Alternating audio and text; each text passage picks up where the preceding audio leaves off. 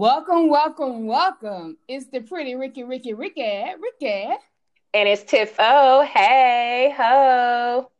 Hey, we want to Hey. welcome you all to this bonus episode and our first movie review podcast. We super Yes. excited. You excited, Tiff? You excited? I am, girl. I'm ready to get to it. Tell me what the I'm movie ready to is. get to it. So today we'll be sharing our thoughts, going into a deep dive of the film, none other than Fatal Affair, Whoop, whoop. which dropped on Netflix Thursday, July 16th.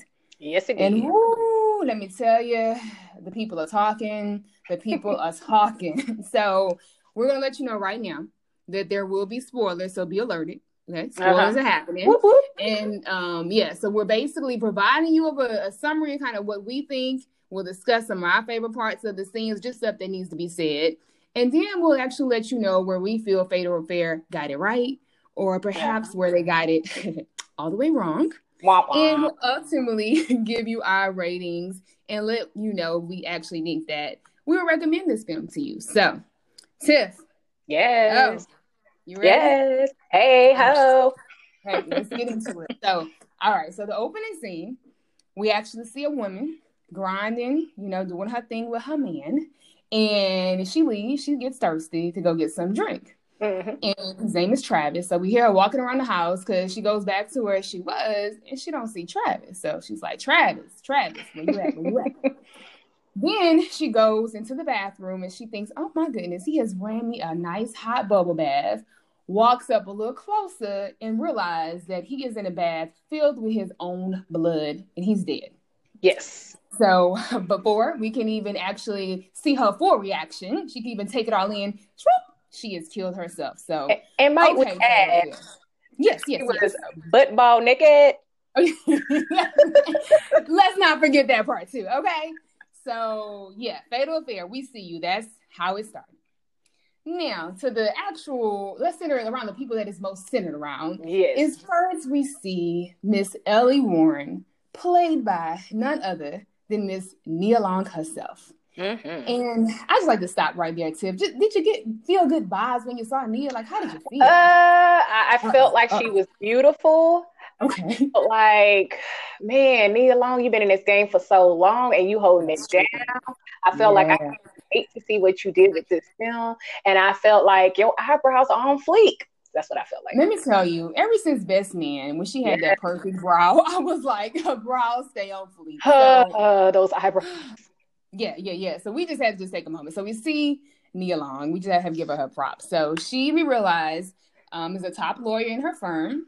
Mm-hmm. We also realize that she's actually working on her last case with her firm because she is starting a new adventure to start her own firm. Mm-hmm. She is married to Marcus Warren, who is actually played by Stephen Bishop. So y'all may know him as that crazy husband from Till Death Do Us Part.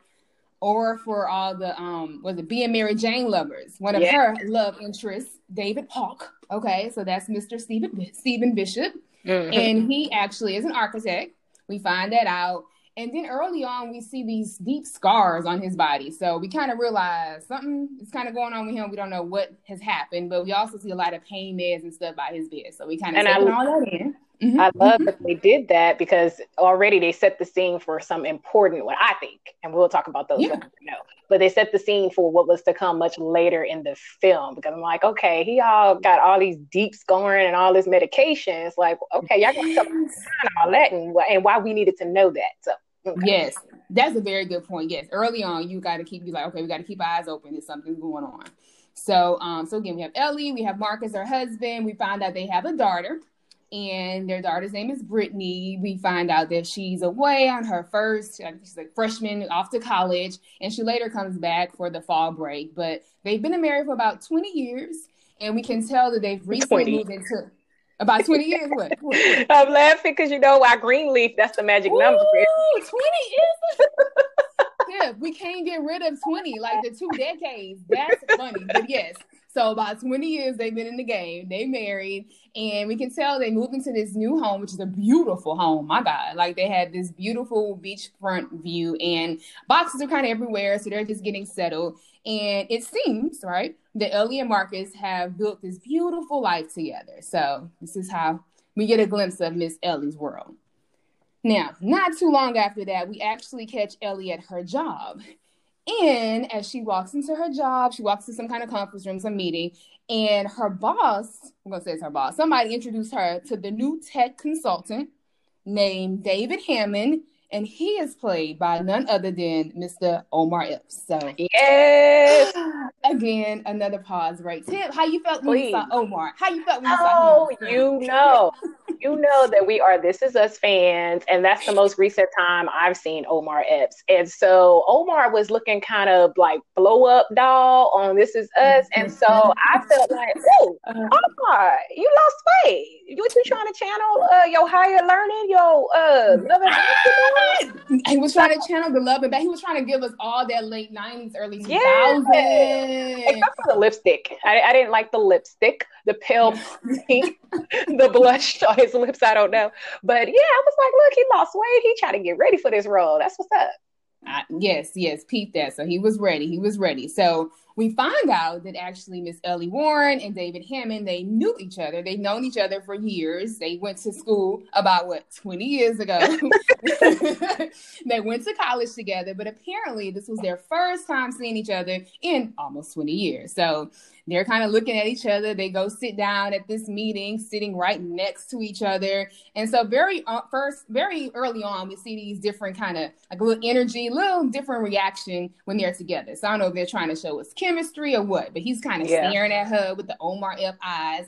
And then Ellie goes and drops a piece of paper. Drop something, girl. Just drop it. And there he go, excited to help her get the paper up. So he's getting the paper up, and I'm noticing that he's touching her hands, and she is liking it. So yeah, it was a little second too long, him trying to help her, but whatever. So that was just the first interaction. Anything about this first interaction that stood out to you? Anything you want to say? The points you just made about them setting, I actually enjoyed the opening. Well, I don't want to say the opening scene with the other chick and the other guy that we didn't know who they were. But once we got to Nia Long and the family and setting it up, I actually enjoyed the pace they were going. Like you said, I'm like, okay, so we see that she has what looks like a picture perfect family at home. They just moved into this house, and then we see Omar. They set the stage that they've been knowing each other for a very long time. It's their first time seeing each other in 20 years, and they have some chemistry or some unfinished business. So I like that they already have put that there, and we didn't have to wait 30 minutes for it. So at this point, I'm good with everything. Good. Okay, got it. You're right. So now we get to Ellie and David. So they're seeing each other at work, and he's kind of several times saying, hey, you want to go grab a drink. You want to go out to lunch. You want to go do something. And each time he's pretty much like, well, no, I have this, I have that. Well, one good time, he's like, well, hey, how about we, go to a happy hour, grab a drink real quick. And then this time she's like, well, you know what? I actually already have plans with my friend Courtney. We're meeting up for a happy hour. But then she thinks about it. And she's like, you know what? Actually, Courtney won't mind. How about you come too? Why don't you go ahead and just join us at the happy hour? Oh. Okay, I get excited because I feel like I can see it. So, okay, so we get to, you got something to say? We going to just real quick, because this really ain't got nothing to do with the movie. It just really got something to do with me. But it's like, one of my pet peeves is if I plan to do something with you, especially if we haven't hung out in a while, don't be bringing no extras. That's all I have. No, that's right. That's gonna be bringing. Leave the extras at home. Got it. Point taken. So she just assumed, hey, that Courtney was gonna be okay with the extra. She then went ahead and kept the happy hour. So they get to the place, and we realize that due to work, I want to say, Courtney is not able to make the happy hour. So do you think they cancel? They keep up with the happy hour. So David is too excited to have Ellie by herself. So they go. Girl, he was there holding the table. He got the RSVP in his name. Like, it wasn't even your happy hour. Like, how you just gonna be there before I get there? Girl, the extras try to take over, apparently. They just try to take over. So he's sitting there, as you said, already ready. And of course, they start having a conversation. He's kind of like, you married? What's going on? She lets him know he's married. We find out that he's divorced. And so while they're talking, Ellie gets a text from her husband, Marcus. And Marcus is like, so, how is the happy hour going with Courtney? And she says, Courtney says hi. I'm like looking to the right and left, and I'm looking down because I don't see Courtney. I'm like, where Courtney at? Where she at? So I'm like already like, this is not okay, Ellie. This is not okay. So anyways, they keep talking, and she's really like, you know, well, honestly, you know, I do have the perfect life. I got the perfect home. I have the perfect man, the perfect daughter. But then there is that one day you wake up and realize the person you're sleeping next to feels like a complete stranger. Her first mistake. On on the information. So then David is kind of, you know, taking it all in. And then he does well, I mean, do you need me to leave? You know, I know you're married and all. And she's like, well, no, I'm cool. But, you know, let's go somewhere else before people start talking. I'm going to talk when you leave out of here with him. That's what I'm going to talk. I'm like, girl, they're going to be talking anyway if you're not about to go home.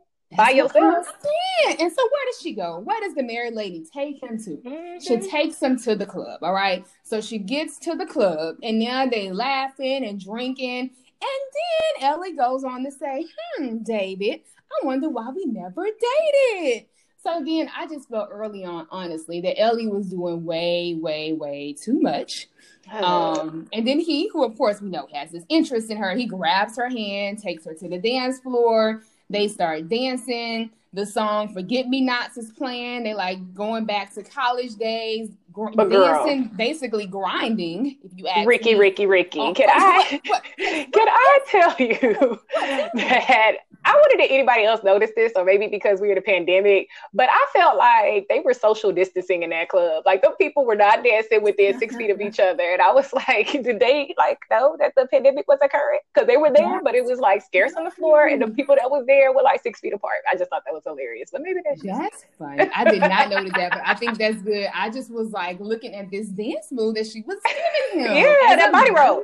It was a whole body roll. So she's on there body rolling with him and getting it, right? Dancing. Then she realized, okay, it's getting a little too hot. It's getting, you know, it's too much. So she runs away, goes to the bathroom. Then, you know, she's trying to cool herself off. Then David comes in, bursts into the bathroom, and before you know it, there they are, touching and kissing, and he has picked her up, set her on top of near the sink area, taking off panties, and doing everything but sex. Because then again, Ellie realized, wait, I ain't really ready for all of this. So before they can get all the way into it, she puts everything back on, runs outside. I guess she has called the car that's waiting for her, and getting ready to head out, you know, to back home. And he's like, you know, but wait, you know, we can make this work. And she's like, no, you know, I'm married. This cannot work. So then that night, basically, he texts her that he's sorry, and she doesn't respond. So I'm gonna just take a break to see if you got something to say. There was just a lot going on in that club scene. Again, I was good. I mean, it was social distancing in the club, so that was safety first. Okay. But by this point, we have seen, did you catch those multiple zoom-ins on her wedding ring? I was like, if y'all show her wedding ring one more time. Like, when they first show Ellie, the first thing they showed was her wedding ring. Then that night that she's going to sleep and you see her husband's shoulder, you see her wedding ring. Then she's like riding back in the Uber or whatever she took Lyft, and you see her. I'm like, we know that she's married. She knows she's married. Like, how many times y'all gonna show us this ring? I was kind of annoyed by that. Like, that's kind of corny. We get it. She's married, and it's called Fatal Affair, so she's having an affair, or so, you know. But I was waiting to see what was going to happen next. I'm like, okay. I was like, they got right to it. Remember, I'm like, okay, pacing. We're not even 30 minutes in, and we already got to maybe a climax, not sure yet. And I'm waiting to see what's coming next. All right, girl. So after this is when it falls apart. Baby. So like I said. Hey guys, stay with us as we take a quick commercial break and be right back to the show. He already texted her. He like, I'm sorry, she's not responding. So after that night, they'll show different scenes. He's up here trying to make attempts to get in contact with her. So he's calling her. She didn't answer his phone call. Then an interesting scene that I thought was interesting. You see him actually in therapy, and he's talking to his therapist. And he's letting her know that he's in love, honey. He said he's in love, you know, he's in a relationship. And the therapist is like, but what about Deborah? You know, like your ex-wife. That's kind of a lot that's just happened. I mean, no one would blame you if you weren't quite ready to move back into something. And he gets a little attitude, like, why you asking about Deborah? Like, I'm over that. I'm good. So yeah, it's at that moment when him just all in his feelings at the therapist about, you know, his new relationship that I realized, something mentally it's just not right. So yeah, so he gets to the therapist. So again, now we see David is still also trying to connect with her. So we'll fast forward when he is outside in the heat, and Ellie is out there. She already has coffee in her hand. I think she has it in her hand. Basically, he's like, "You want me to take you to get some coffee?" He finds her in the middle of the street and like, "You want some coffee?" And she's like, I'm good. No, I don't want any coffee. And actually, let me go ahead and tell you again, please do not reach out to me anymore. Let's just not do this. And so he again is just basically trying to like let him know that, you sure. And she's like, no, this is not where it's at. And basically in that scene, you also start seeing his anger because the gentleman is waiting for Ellie's parking spot. And he's up here trying to let her, hey, can you go with me to the coffee shop? And it's like, the dude is beeping and he's getting attitude. So long story short, Ellie leaves, goes home, and I think she's thinking, okay, you know what? I told him we should be done. He should officially understand. Yeah. Oh, Ellie. She's thinking that, but I'm thinking like, girl, go home and tell your husband. Like, why in these movies y'all don't ever just tell the other person, like, look, I might have messed up, or even if you don't even want to get into those details, be like, look, somebody might be, not taking no for an answer. But I'm like, maybe that's because I already know that it's all about to go downhill. So I'm like, that's good. I didn't think about it that soon at that point, telling him, but okay, I got you. You like, look, it's too much happening. But this is good. Like, tell him, like, let's not do this any longer. Because I'm like, I know how these movies go. So like, just tell your man so y'all could already have a front. But I'm like, okay, it wouldn't be a movie if she just went home and told him. Yeah, so spoiler alert, she did not go home and tell her man. She did not tell Marcus. When I hear Marcus, I think Marcus, darling. Like when I first heard his name, yeah. So, she didn't go home and tell Marcus, y'all. So, yeah, spoiler alert, she didn't do that. But what she did receive when she got to the house was a text from him talking about, it was good seeing you at the club and stuff. And I'm like, you are still doing too much, David. So at this point, she finally realizes that she needs to block him. So she blocks him. It's a very tense moment. And then she's like cutting a squash or some vegetable. Yes, girl. And her husband kind of walks up behind her. She's all jumpy because she ain't living right. She's jumpy. And so then I guess he sues her or whatever. Everything is good. She's like, yeah, babe, I got it cut. All is well. So perhaps at that point, she really thought that she got rid of him. She did. She did. Okay, yeah. She thought she handled it. No. So now what we see is Mr. David has come to her house unbeknownst to her. And did you peep that scene when he's outside of her window watching her and her man have sex? Definitely. He is right there. Did he give you stalkerish vibes there? What did you feel? No, he's definitely a stalker. He's definitely a stalker. And I like how earlier they told us, they set it up. We skipped it. My bad for not saying it. But when they first introduced Omar's character, David, they told us that he was a hacker. Well, kind of insinuated he was a hacker. So maybe within that time period, he said that he was a hacker. So we kind of got to understand how he was able to know where she was or how to do certain things throughout the movies. I like that. But yeah, he's definitely a stalker. No doubt in my mind that he's a stalker. He's a stalker. And very good point. He actually officially says it later, but basically, yeah, the dude is a professional hacker. Yes, no, that's a good point. He just knew this stuff. He is a professional hacker. So yeah, so basically now David is on some real bold Alex Forrest from Fatal Attraction type move, okay? He has the audacity to come into Ellie's house with her friend Courtney. Yes, people, the Courtney that was not able to make happy hour. He has found Courtney, connected with Courtney, and has found himself in Ellie and Marcus's home. Did you catch how he introduced or ran into Courtney? It was the same way he had quote unquote ran into Ellie. At the elevator, I didn't know you were going to be here. He did the same thing with Courtney. And I was like, girl, I'm glad you brought that up, girl. So that's how he's doing it. And Courtney, baby. Courtney was so googly eyed. She was just in. And it was so soon, but she was just, oh my gosh. Just her eyes. She was excited to see him. She was just so happy to show off her new man. And so at dinner, when actually they're all, so it's Marcus and Ellie and Courtney and David. And this is when they kind of actually bring up, so what, David, do you do? And of course, Ellie right now is just in disbelief. She has not let anyone know. She doesn't let anyone know that she knows who this dude is. She's just sitting there. And I know she's fuming. She just cannot even believe what's going on. But basically during dinner is when David tells us that he's a professional hacker. And yeah, so I talk about his career. Oh, okay, my bad. No, that's what he lets to know. But I'm just saying, it's good to know he was a professional hacker. So then Ellie and David, they find themselves in the kitchen. Of course, David finds a way to go to the kitchen to be close to Ellie. And basically, Ellie tells him, clean off. She said, look here, you are never to step into this house again. I don't care what you have to do, but what you are about to do is make up an excuse, and you about to get out of this house. So David made up that excuse. He got out of that house. What, girl? What? I had 2 issues with this scene. What you had? Apparently, I forgot that's when they said he was a hacker, but it just all made sense. I was like, oh, okay, that's how he found those emails when he did that job for her or whatever. So my 2 issues were one is a petty issue, personal issue. So, okay, Courtney, you supposed to be coming over here for a dinner date.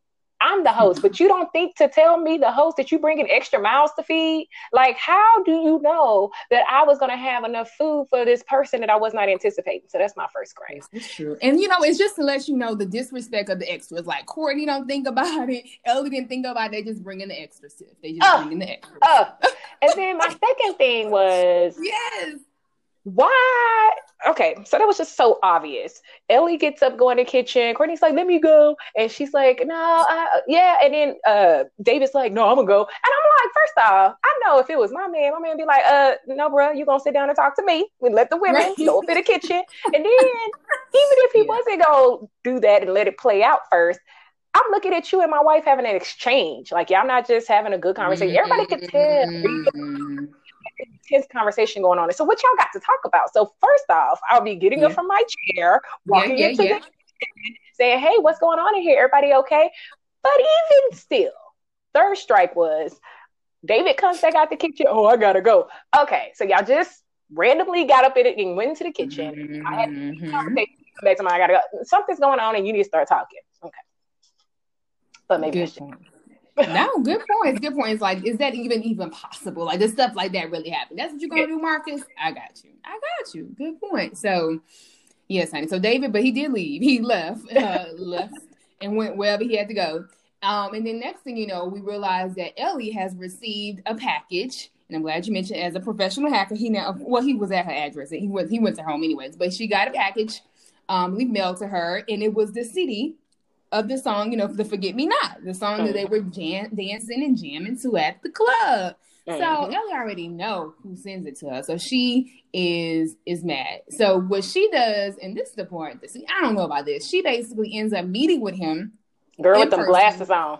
Goes to his restaurant, meets him in person, and again tell him, look, stop doing this, leave me alone. She gives him his record back. We see him really get mad. I think he bams his fist on the table and calls her Deborah. She's like, wait, who is Deborah? What is going on here? So it's like, you know what, look, don't stop reaching out to me. And so she does this again. Now, I will say that I cannot believe she took some time and went down there again. I just feel like he has already proven that he is crazy. I would not have felt comfortable going to the restaurant with him. So in Ellie's defense, I think she's thinking, I know this dude from 20 years ago. We were cool. We had a moment, and maybe I just wasn't clear with him the first time when I said, I'm good. Well, I don't know if she told him to stop calling her when they were outside by her car, but she blocked him. So maybe she felt like kicking you out my house. He's just like, oh, well, it's because I went to your house, so that's why you're mad. And it's like, no, I really do not want anything to do with you. Like, I need you to get this clear. So I'm not really upset with her repeated insistence of let me clarify for you that I don't want anything to do with you. But I was laughing when she walked in there with them shades. Her Mary J. Blige, I'm going down.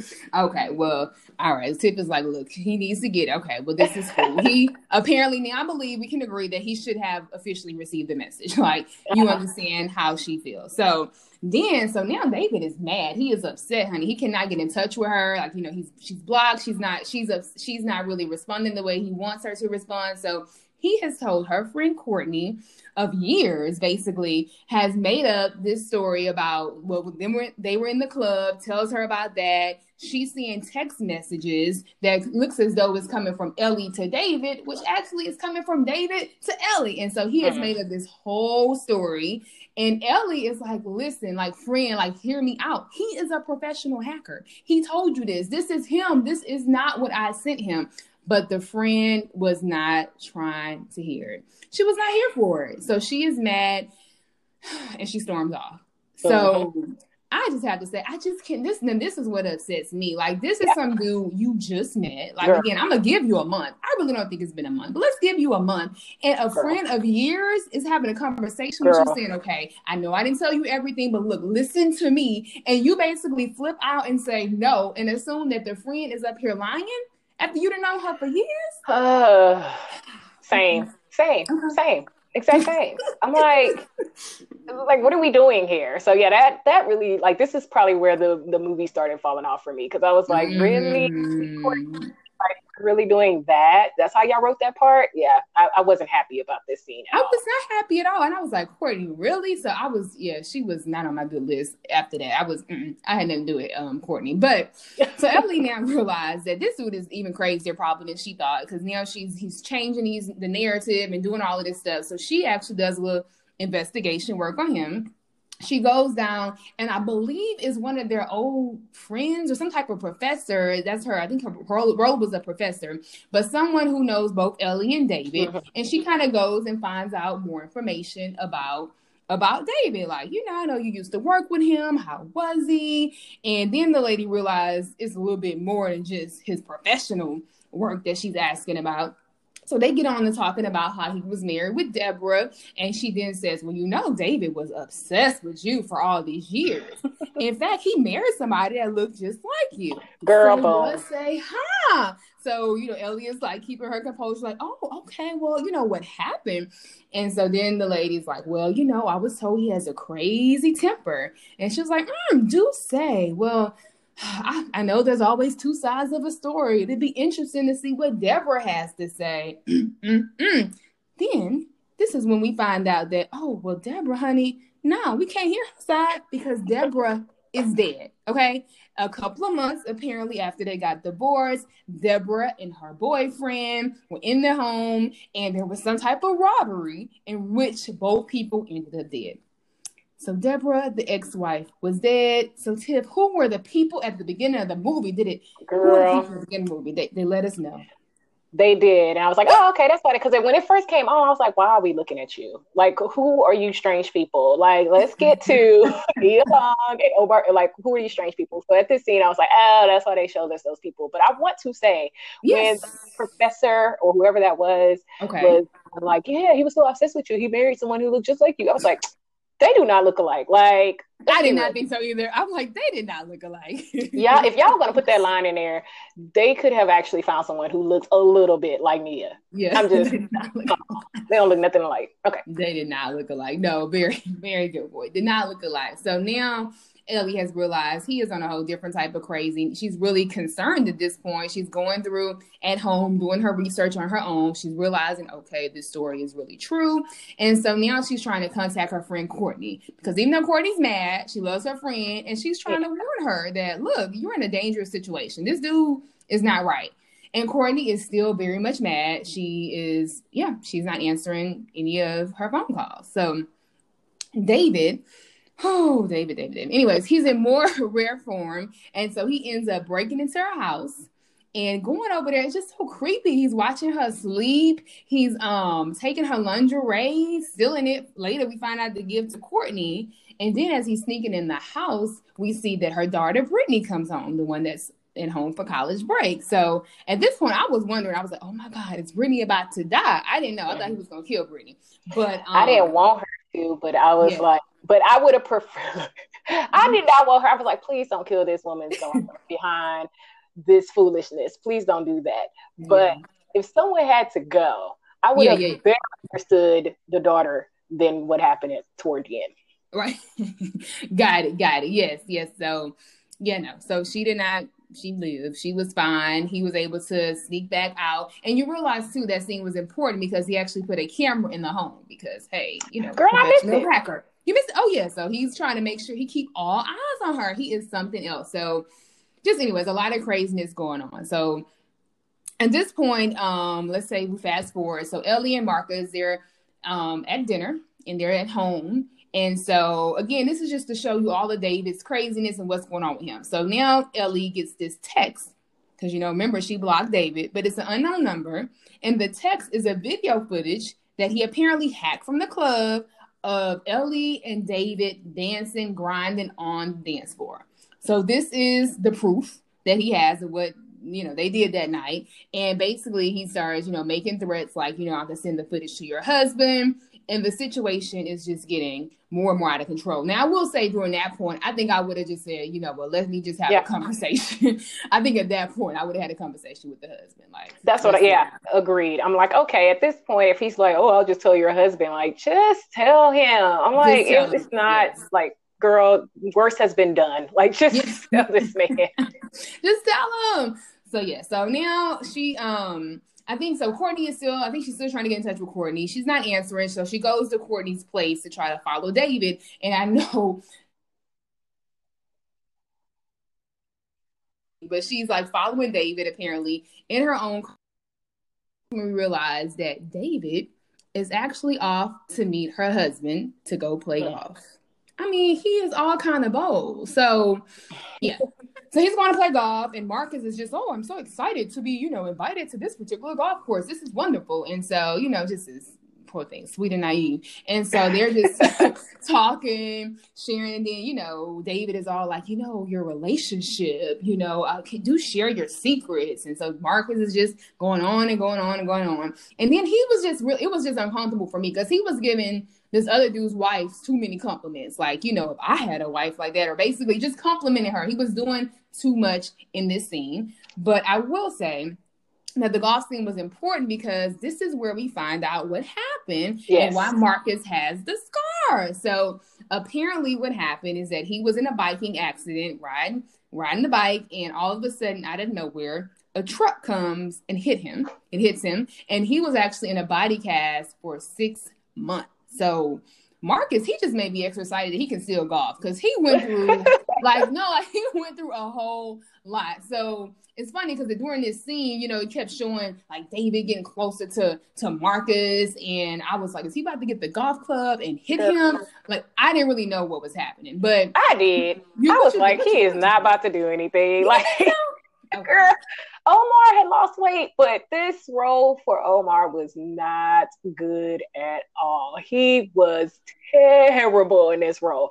So I was not convinced when they were on the golf course, when he started walking up to him and they started playing that little funky music. That I was like, boy, just put that golf club up and let's get going. Because it just was not convincing. Like, he should have been more convincing. And I couldn't us to believe that, but because the acting by Omar in this role was so bad, I was like, this ain't nothing about to happen. Ain't nothing about to happen. Well, girl, I didn't know. I was like, what they gonna do here? But what I did actually think, I thought that was gonna draw a tie into this, that he actually had something to do with the accident, but that wasn't necessarily made clear, so you could be led to assume. But I was like, okay, so David actually been stalking her for a while, and maybe he actually was the one that hit him. So I don't know. Interesting. Just speculation, but I feel like they could have went with that. But that is quite possible. I like that.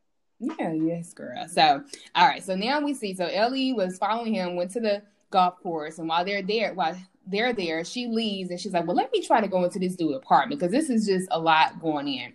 And so this part right here, I was like, is this really happening in 2020? So she goes into the apartment, and the front lady, a lady at the desk, she's like, hi, I was here at David's apartment, and I left some things at his home last night. Do you mind if I go pick them up?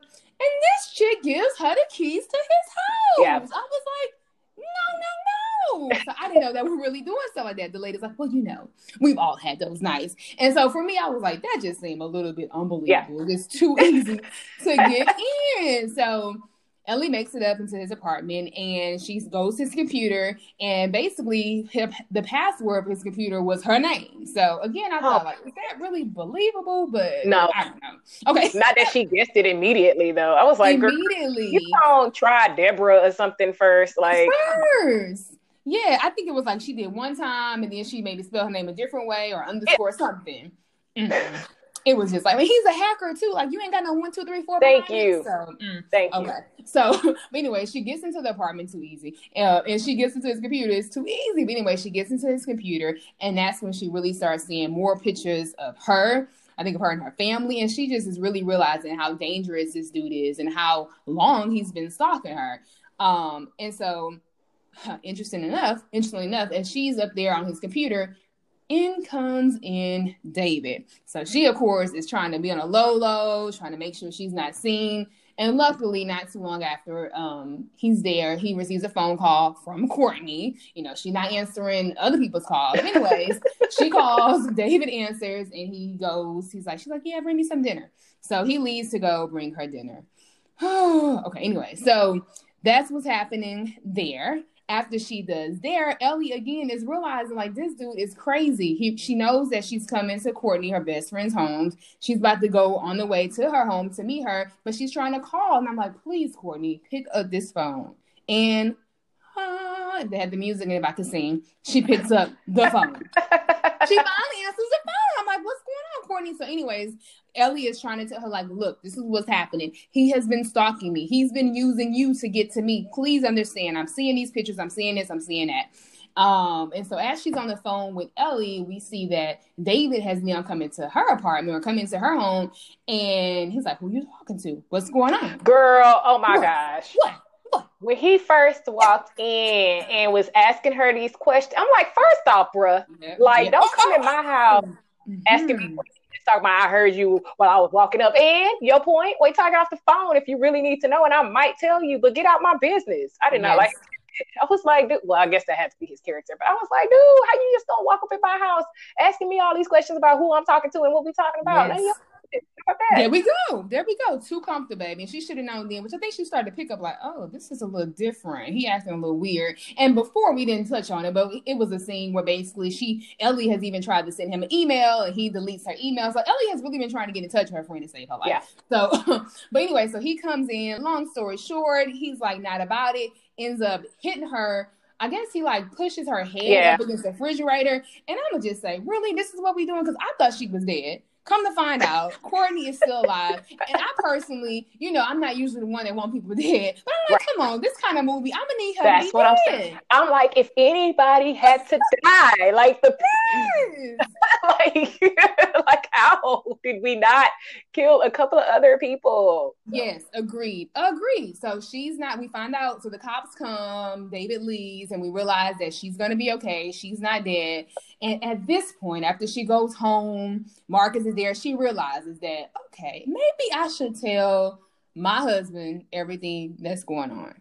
So she gets to the couch, they have a conversation. She tells Marcus everything that went on that night. And actually really appreciated this scene. So they have a conversation and he's hurt, he's definitely hurt. And he's like, you for a living, you talking to a jury of 12 people or more, or 12 people, you don't even know, and you can't talk to me. So he's just like, man, so very hurt in the moment, but he actually forgives her. And so that's good. So and it's so funny because I'm thinking about Greenleaf. See, this is what I'm saying. This is how forgiveness looks, Jacob. This is how forgiveness looks. So, girl, don't give me a tangent. I'm not gonna do it. So she tells him now at this point, Marcus knows everything. I think her daughter comes in, assumingly Brittany knows what's going on. So it then goes to a scene where there's a homeless guy and David is going to the beach. There's this homeless guy that apparently, I guess they have supposedly looks like David, and you see gasoline, and we realize eventually that David has now set this homeless guy on fire. And fast forward to the cops, the detective, they call Ellie and say, hey, you know what? I want to let you know about David. We don't have the dental records yet, but it looks like there's been apparent suicide. He's dead. And so I'm like, this just seemed all kind. No. So basically, I guess Ellie is now thinking she can really breathe. And we see that there's like a news report, or there's on the TV, we have the therapist who's, I think, sharing a whole lot to be a therapist. Yes, patient, client privilege just gone.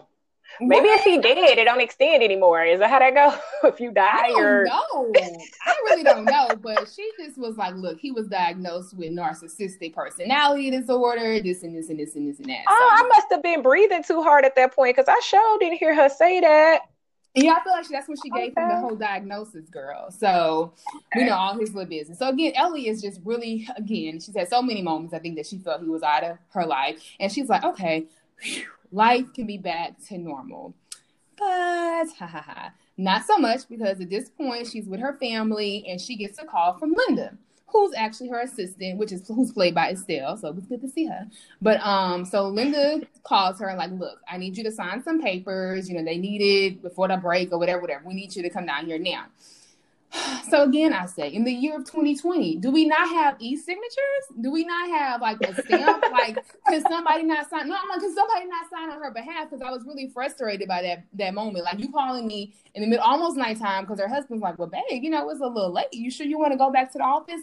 She's like, yeah, I'll be fine. So that, to me, that part didn't make sense. I'm like, why can't somebody else sign? Or why can't they wait? Like, Estelle should be able to sign on her behalf. Like, that's what she's there for. That's what you were there for. And why Estelle not at home? Like, it's Thanksgiving for everybody. She's still there.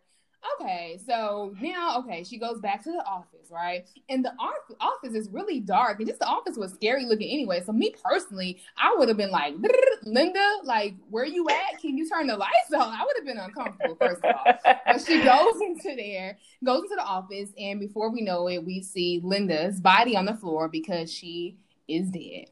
Poor Linda. So, and she's realizing, oh my gosh, what's happening? Linda's dead. I'm sure, of course. Now, Linda's death made sense. I was like, okay, if somebody had to die, it makes sense that Linda would die. Okay, got it. Yes.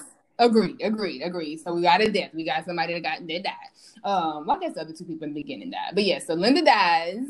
Then all of a sudden, Ellie's phone is ringing, and it says a call from Linda, who is dead, who she's looking at dead. And so he basically is like, you left them alone.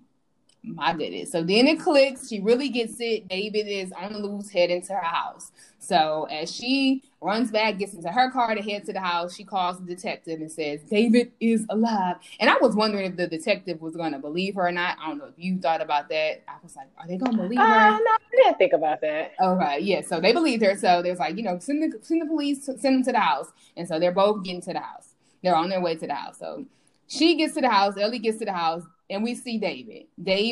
Before we see David, which you also talked about earlier, we see Scott, who is Brittany's boyfriend, who is dead. So we have another death.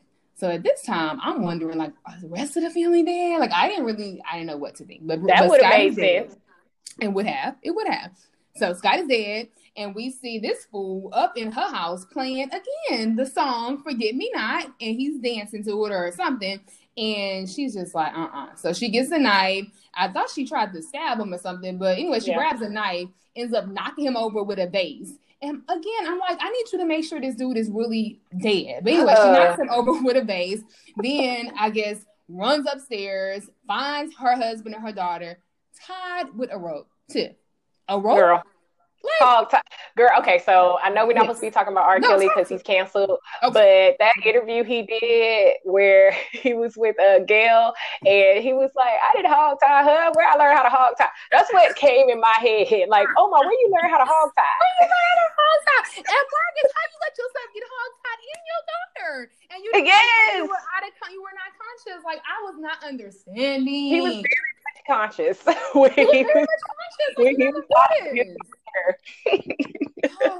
So I was very much, I'm gonna let you know, very much bothered by, like, towards all of this part right here just really bothered me so much. So she gets there, she's not really killing him, she's knocking him down, she goes up, gets the knife, make sure they're no longer hog tied, and so they're on their way to go leave the house. And so as they're leaving, they see the police car, and so I guess, I don't know if Marcus, her husband, sees the police in there or not, but he's like, Ellie, go to the car, call for help. No, Marcus, she should not go call for help. You are the person, you're supposed to be watching out for your kids and your daughter, and you up here taking your daughter to the car. And I understand you trying to get your daughter safe, but how you just gonna tell Ellie to go over to the car and call the people? So I was very much bothered by that. Yeah, a lot of people are really upset with this guy. I got some defense for him, but no, he's very naive and he's very gentle. And I didn't even think about that part about like, why are you going to the car? Or maybe I did, but I don't know. Maybe he just thought like, let me get my daughter safe, and you're gonna call the people. He didn't know the policeman was dead at this point, so. I get that. I guess I would have been really like concerned on like having my back turned and I would just want my people like after all that happened, I need her right next to me. I don't want to have to guess. I don't want her away from me. So yeah, I don't know. I was not happy about that. But so we get to the police car and then we realize that the police officer is indeed dead. And Ellie, of course, I think she's trying to get the gun and she's just trying to get herself out, and she turns on lights and there we go. We see David looking at her because he's like, he gets her. So he sees her, he grabs her. Marcus, I believe, is telling the daughter, just drive away, go away. And so by now, Marcus is now running, trying, I guess, save the day to go get Ellie. Clearly, I was bothered by Marcus.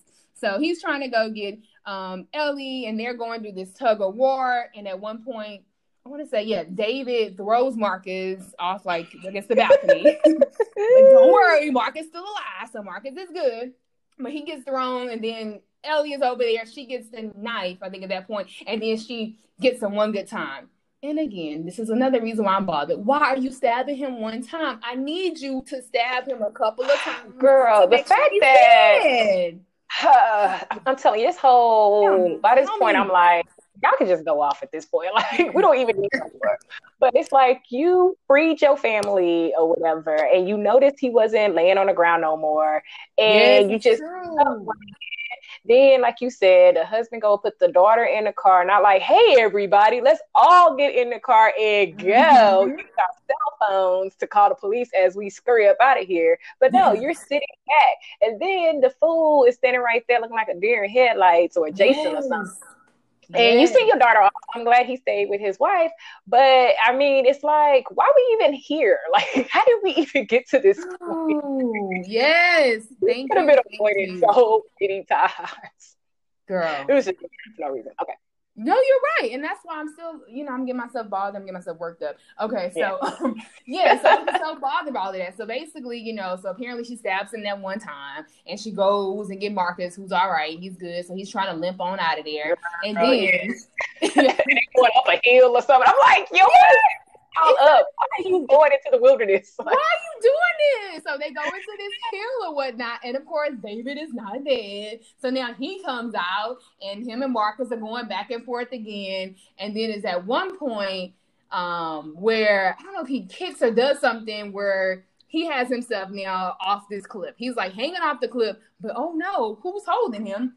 Ellie is holding David. Okay, now this again bothersome. Girl. So she's up here holding David, and not only is she holding David because he's dangling off the cliff. Now her husband's trying to now catch her, making sure that she don't fall down the cliff as she's holding David, and she's saying no, David, no. If I had something to throw at the screen. I thought you were gonna have, because you can find like substance out of things that irritate me. So I was like, I'm waiting for Ricky, the pretty Ricky, to be like, the reason she didn't want him to fall was. So I was like, girl, the dude been trying to kill you, then killed the boyfriend, then made your life kind of hellish. I mean, it just got to this point. Then threw your friend across the wall and bust her head open. But you trying to save him for what? So he can continue on his path? Like you told him 50,000 times. Just like they tell us in Greenleaf that Basis is dead. But we're going there. We're not going there. She has told David 11 times, I don't want you. I don't want you. He done faked his death. And now you're like, I got you. Just hold on. And you about to kill yourself and your husband because you about to slide off the cliff with the man. I'm like, what was this? Like, I need some commentary on that. Like, why would you want to save him? I said, no, I don't know. I do not know. So she is screaming, no, David. And finally, she lets him go and we see his body. He goes off the cliff. He falls and hits the ground. And my goodness, what a scene. So that is, as far as we know, the end of David. And basically after that, the movie kind of ends. We see that the daughter is going back to college. Marcus is like, hey, let's get something to eat. You want some steak or salmon? We see a sign that shows us that they are selling their home. And they're like, we're going back to the city. But the very interesting part, I was like, did nobody care about Scott? Because they didn't mention Lil Scott, girl, because she's going back to, no, here's nothing. Scott was not so I just was like, dang, all right, Scott. But, so that's kind of how it ends. So I guess in the end, through all the drama, I guess black love prevails. They forgave each other. They about to go back to the city. And because stalking doesn't happen in the city. Right, stalking don't happen in the city. So that, my friends, is how Fatal Affair begins and ends. And wait, what'd you say? I'm glad it ended. Right, the end. So now that we got through that, I have to ask you to share, Miss Tiff. Please, if you could just let us know. We'll start with right. What are some ways do you feel that Fatal Affair, they got it right? Girl, I had to put my thinking cap on because I'm like, the movie was not great. And there's so many things I can pick apart. But here's some things I did find that was right. Okay. So one thing I think they got right was, although I would have enjoyed a more detailed affair for like the drama of it all, like dramatic purposes. So at first I was like, okay, like that's what we're going to do. Like I'm waiting for the next scene and everything, but I was like, oh, y'all just going to have some over the clothes type stuff. And that's that. Okay. But, in the end, I was like, I like that they showed that an affair does not always have to be sex. Like an affair can be a culmination of little things. It can be the secret hanging out or date that she had with Omar or David. So her like not telling her husband who she really was with could be an affair, or the affair can be her sharing the intimate details about her marriage with David, or the affair could be her kissing all up on David and body rolling all up on him, or her just lusting for him. So I like that instead of showing an affair as one way, they show that it doesn't have to always be the same. Because when you think about affair, you think about, they had sex. So I'm waiting for them to have, the whoopee, as they say. Yeah, do the do. What about do the do? And then another thing that I thought they did right was, again, at first I was like, that's all they did and he doing all this? But the answer is no. Like, he was a stalker. So it's not like he just started, like, that night is when he started stalking her. Like, no, he had been stalking her, I guess, since their college years. But we know, at least from the professor, that during the 20 years that they were apart, he was still looking for her, still trying to marry someone who looked like her. Like, he was still obsessed with her. Like, he started working at the firm with her. I mean, working at that firm just because she worked there. And he told her that, which was scary to me. I was like, I started working with you. And I'm like, bruh, I ain't seen you in 20 years. You ain't got to come here for me. So, anywho, so whether that night of passion or whatever that was that they had, that moment of lust had occurred or not, he was still going to stalk her. Like, she did not need to have done anything, because stalkers don't require a motive or prompting or provocation. Like, stalkers are going to stalk. Stalkers gonna stop. Stalkers gonna stop. Got you. So I was okay with that. And then what's another part? Let me think. Oh, the husband. So I know everybody's like mad at the husband. The husband did have some faults, and I think they kind of made him a little, I don't want to say weak, because maybe I'm just playing into male stereotypes. But although he was not the best at physically protecting his wife, he still was there. Like, again, he could have just driven off in the car with his daughter and be like, all right, deuces. Right.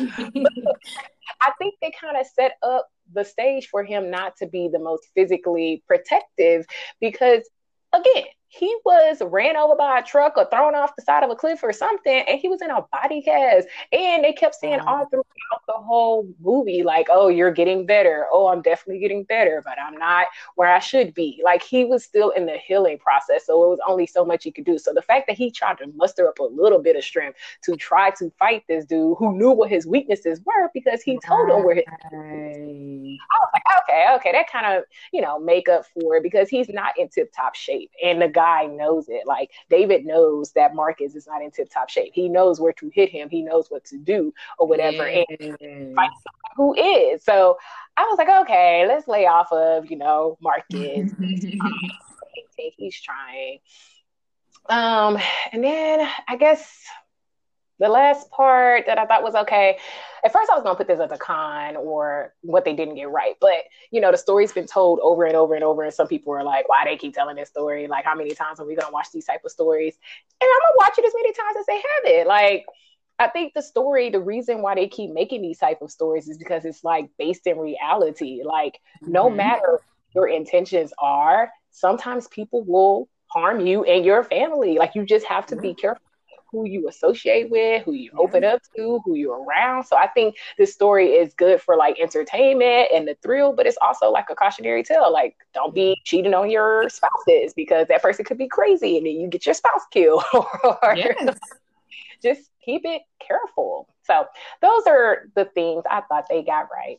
No, I agree with all of that. And I'll just co-signing the whole Marcus thing. He did make me upset towards the end, I'm not gonna lie. But I will say I just appreciated that conversation and how it just seems that he was forgiving and he understood and he supported her through it all. And he didn't have to do that.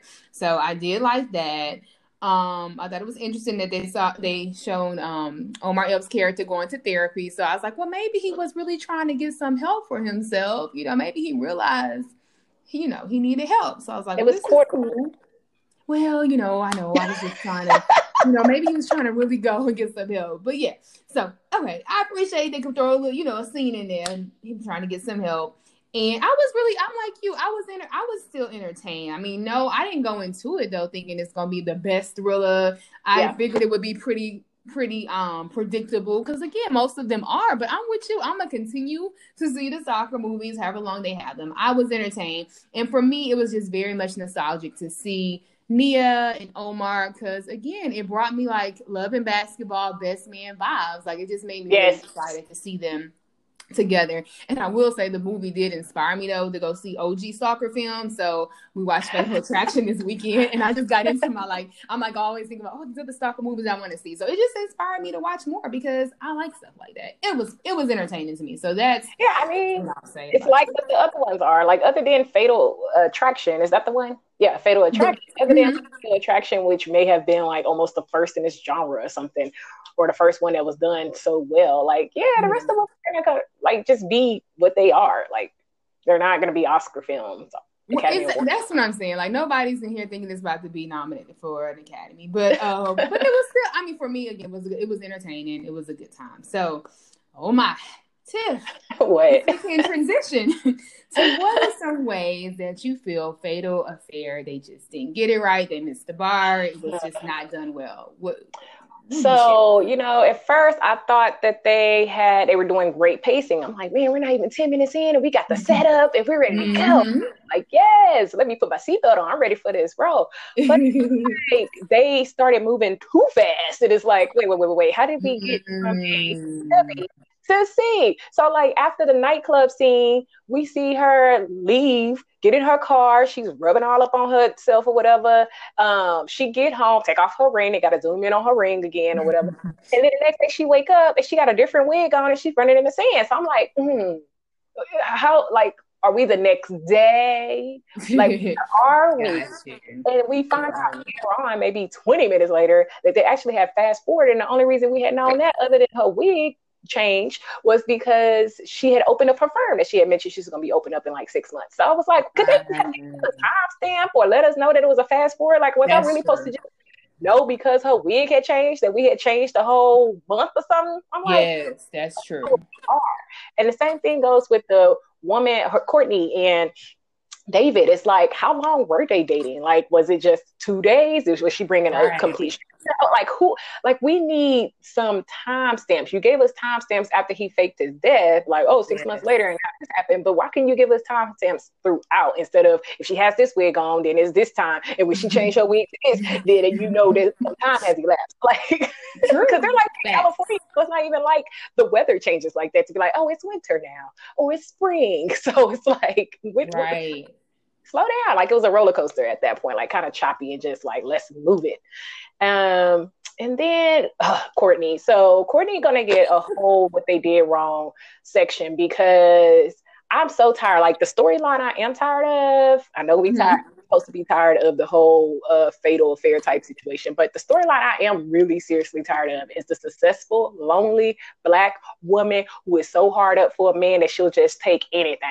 And I'm like, we can really do without that storyline. Like you said earlier, Courtney, you've been knowing Ellie for, we don't know because they don't tell us how long things happen, but that's your friend. We do know that was supposed to be your friend.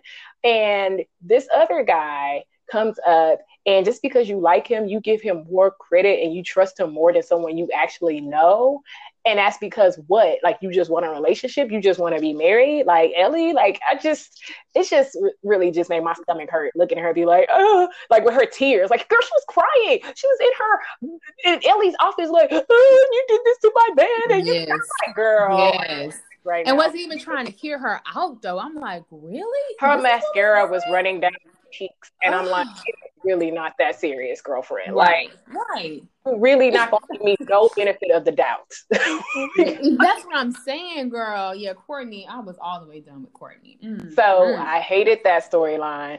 And then I didn't realize, I don't know, maybe I was huffing and puffing at the part when they put the therapist up and she said narcissistic personality disorder. But I was really upset when they showed the counseling scene and they were kind of misclassifying or downplaying his mental issues, which were very serious, as anger issues. So she was like, oh, you're here because of your anger issues. But I'm like, look, we already know the title is Fatal, okay? And we already know from the session that he's sitting here with you that he thinks that Ellie is his girlfriend, even though they haven't talked we never know how long. But it's like, this is not anger issues. Anger issues do not make you make up relationships with people. Anger issues do not make you stalk people. Anger issues do not make you look at a woman who's being intimate with her husband. Anger issues do not make you murder the homeless guy who is minding his business. Anger issues do not make you murder the daughter's boyfriend. I'm still really upset about that. And anger issues. Like, those are not anger issues. Anger issues would have been him going off at her when he was on the dinner date, when she was like, you need to get up out my house and you didn't if he would have went off on her then, that's anger. Like, that would have been anger. Anger would have been him actually going off on the driver when he was standing in the street holding up the car and he was like, get out the way. If he went off on the driver, then that's anger issues. Anger issues would have been him trying to destroy her marriage and livelihood, like him messing up her new firm or whatever. Like, oh, you're not going to talk to me, so I'm going to ruin everything that you know. Like, that's anger issues. I did not see anger other than that one time he had his outburst. And he was like, stop talking to me like that, Deborah, or whatever he said. And I'm like, oh, that's what we're going to call anger. And I'm like, no, this is not anger issues. Something is wrong with this man. So maybe she did finally put a name on it or whatever. But I'm like, don't be calling crazy anger. Like, those are two different things. Right. Oh, okay. Oh, soapbox. And then the other thing, going back to the boyfriend being killed. What was his name? Scott. Going back to Scott being killed. Like, out of all the people you could have killed, all the people that could have died, being one, Courtney, being two, the husband, you gonna kill the daughter's boyfriend? Like, for why? Like, you might as well just kept everybody alive if you were just gonna choose the daughters. Like, the daughter boyfriend did not do anything. Like, y'all really just put him in the film to kill him? Like, y'all really did that? Like, that really made me mad. I'm like, this boyfriend sitting here looking like we looking at Scary Movie #1 on the porch. You know that scene? Remember that scene? I'm like, why would y'all do that? And then the cop gets killed, which was just stupid. Because I'm like, Nia or Ellie called the detective or the cop and say, hey, this crazy man is not dead and he's going to my house and, you know, he's a stalker and he probably murdered those people. So can you send some people? And I didn't say send one cop. Like, why would you send one cop to a scene where things are about to go down? Why would one cop show up to that? like, you're gonna have backup. You're gonna have a partner or something. And when you show up, you're not gonna just sit there. You're gonna keep your head on a swivel because you know you showing up to something. So I'm like, what is this? Like, so that makes me now wonder. No, I get it. It's like, well, did they believe her? I'm up here thinking, well, I guess they believed her, but like, how much did they believe her? Or was that just bad on their part, where they should have just had more people, or was it a situation where like, okay, we'll send somebody, but not fully believe this? Oh. It might have been, but it pops up. And it was just poor acting by everyone. Like Omar, I'm like, Omar, thank you for trying, but don't try again. I guess it's really hard to be a psychopath in movies. I don't know, but he did not do a great job. And, you know, the music editing to me was not great, because usually it's supposed to be that build up where you're like, oh my gosh, what's about to happen? Like, and you're like, oh, but it didn't even match the scenes well, or it came in too late or came in too early. And I was just like, all right, nice try. But I guess that's it for now. What about you? Right, I mean, you hit a lot of them. I feel like I still wanted to know more about Ellie's and Marcus's their relationship. Like, I'm assuming, as far as I just felt like she was too willing, like, for it to have, you know, I guess when him going through his accident, I'm sure that changes a person. But I wanted them to really explore that a little deeper, because I was just frustrated that one time at this happy hour, you really feel like, okay, he's your friend or somebody you've seen 20 years ago, that you just feel that comfortable in telling all your stuff, and I'm sleeping with a stranger, and then like going to the dance floor and kissing, and just you move too fast. So for me, I feel like I wanted to see more for me to understand why she would feel like I need to move this quickly. So I would have liked them to really build more on that part. I really wanted them to plant that accident scene so that David, I really wanted that more action thrill part. So like, let me know that David was behind trying to kill Marcus, you know, and he didn't get killed. He got in the body cast for 6 months, but he was behind that. Let me kill more people. Like you said, the friend, Courtney makes sense. Somebody, you know, you don't want the daughter to die, but let me actually feel like we got people dying up in this movie. And so I feel like I could have benefited more from that because of the type of film that it was. And just, you know, I was completely bothered by the end. A lot of the end part just, I get your point. You know, he knew his Marcus's spots, you know, he wasn't as strong. So I can understand that. But I just really felt like I wanted more things that were believable to happen. I wanted Ellie to make sure he was dead or do something more. I wanted her, like you said, when he noticed that he wasn't there, okay, let's move. Like, he's somewhere. Let's all get in the car. Like, we ain't got time to call the cops. Let's just go. And I felt like there should have been more of that going on. I felt like Ellie should not have been holding this dude talking about no, David, no. Oh, my gosh. They killed everybody. I'm like, really, I get it. Nobody's trying to be, you know, a murderer. I know you don't just say, today I'm about to, you know, have this man and drop him from a cliff.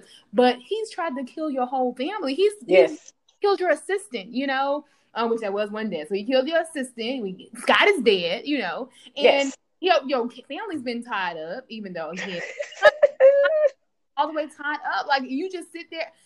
Okay, I'm just bothered by that part. So I just feel something could have been done differently. So the ending part was a bit bothersome for me because I felt, was it really believable? I feel they could have done a better job on that. And just again, like, I need her to be stabbing him more than one time. Like, I need you to kind of make sure that he's dead. So, those are some of the parts that I would add, I guess I would say. That ending was just blah. It was boo. But still. So if we have to, if we go through kind of what we like, what we didn't like, if you had to rate it on a scale from 0 to 5 and give your recommendation on see it or not see it, what would you say? I'm going to give it, I'll give it a 3, maybe a 3.5. I know. And I mean, I just tried to accept the movie. I know I'm really critical of movies, but I just tried to accept the movie for what it was. Like, this is just another one of those type of movies. And I mean, we go in thinking that it's going to be like the greatest one, like When the Bow Breaks, or the one with didn't they have one with Sanaa Lathan and Morris Chestnut? They had that one with I can't remember the name of it. Anywho, I know, yes. Mm-hmm. I know you go into those like, oh, this gonna be so good, and then it'd be like, it's okay. So I'm like, I'm gonna put it in the same bucket. Like, oh, it's okay. Like, it's Nia and it's Omar. Like, you do it for them. You do it for those two. And I mean, I would recommend it because it's a pandemic going on. So what else you gonna watch? Why not? Point taken. It's easy. I would just say I am just so appalled. I gave it a 3 too. I gave it a 3 out of 5. I just knew. I was like, Tiff is about to give this a 1.2, 0.7. I was just waiting to see the rating. So yes, wow, that's cool. So I gave it a 3.5. Again, it was not the best thriller of all times. Yes, it's predictable, but we know, yes, there are holes in this story, but I personally was entertained during the movie, and I too would recommend that people go see and just go support the project. So yeah, it's Netflix. It's Netflix. Like, it's not like you have to pay for anything. You either already paying for Netflix or you got the login for somebody else. So just turn it on. Why not? Why not? So that's what I say. So before we end, we have our spoiler alert.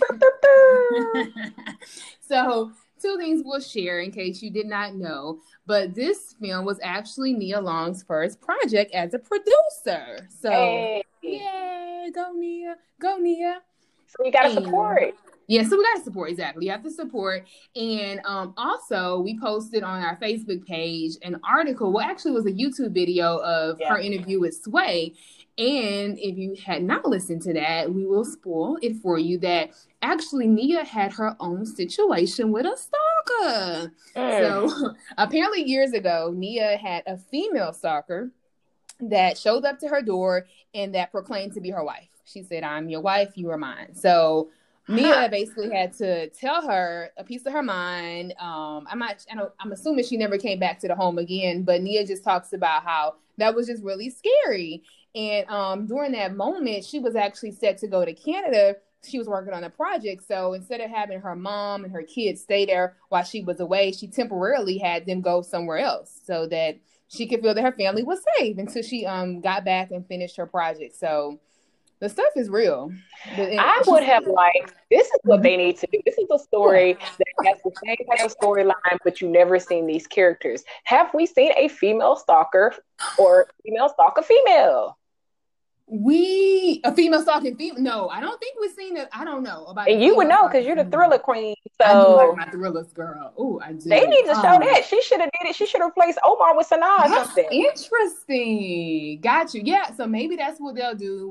We'll see. But yeah. So it gets real though. That just lets me know. I mean, we know it, but to hear her story and just how she said it got crazy. They had to report stuff to the cops. Cops were involved, and it was just very, very scary. So and the point that I had made before, like the lady showed up at her doorstep, but Nia did not know her. So you don't do anything for someone to stalk you. Like a stalker will. That's what and they she do. was convinced. That's what they do, Tiff. And like you said, this is a cautionary tale because it doesn't have to even be you who you connected with, but just because the lady said, "I am your wife," showed up at her door. Yes. Okay. Well, Tiff. Oh, before we end this thing out, you got anything else to add about Fatal Affair or anything, child? Nah, girl. Nah, girl. Okay, y'all. So we would like to just thank you all for tuning in to our bonus episode, our review of Fatal Affair. We ask that you like us on Facebook, follow us on Instagram under Spoiler Alert Tiff O Ricky, and please join in the conversation. Leave us some comments. So until next time, bye for now. Peace.